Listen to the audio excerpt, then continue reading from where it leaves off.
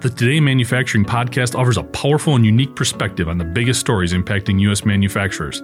Anna Wells, David Manti, and Jeff Ranke apply their experience as editors of industry-leading brands Manufacturing.net and Industrial Equipment News in providing in-depth analysis of the latest headlines. Their insight, along with a mix of humor and human interest, makes Today in Manufacturing a go-to source. Keep pace with supply chain challenges, electric vehicle developments, labor struggles, robotics, and more by listening, downloading, and subscribing to the Today in Manufacturing podcast.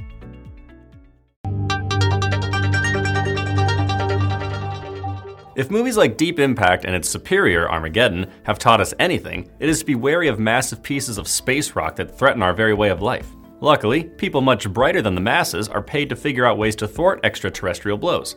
Some of those people are at NASA and are investigating a proposal for a line of defense that could break apart asteroids days or even hours before a potential impact.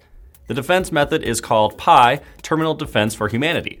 It was proposed by Philip Lubin, an engineer at the University of California, Santa Barbara, and was selected for Phase 1 of the NASA Innovative Advanced Concepts program. PI is different from the DART mission, which is already headed towards an asteroid named Didymos B to see if it can shift the orbit by a fraction of a percent as a test. While the DART mission would be helpful for asteroids spotted from great distances, PI's purpose would be able to act on a much shorter notice. With PI, a series of small rods would be fired at an asteroid, mimicking a shotgun blast. Ideally, the rock would break into smaller pieces that would burn up upon entering Earth's atmosphere.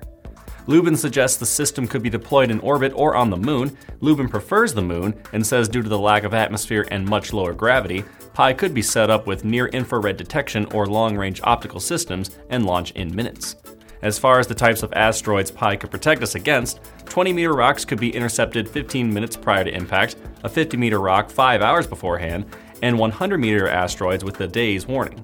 Even Apophis, the quote doomsday asteroid projected to pass by Earth in 7 years with a diameter of 370 meters, could be handled within 10 days' notice.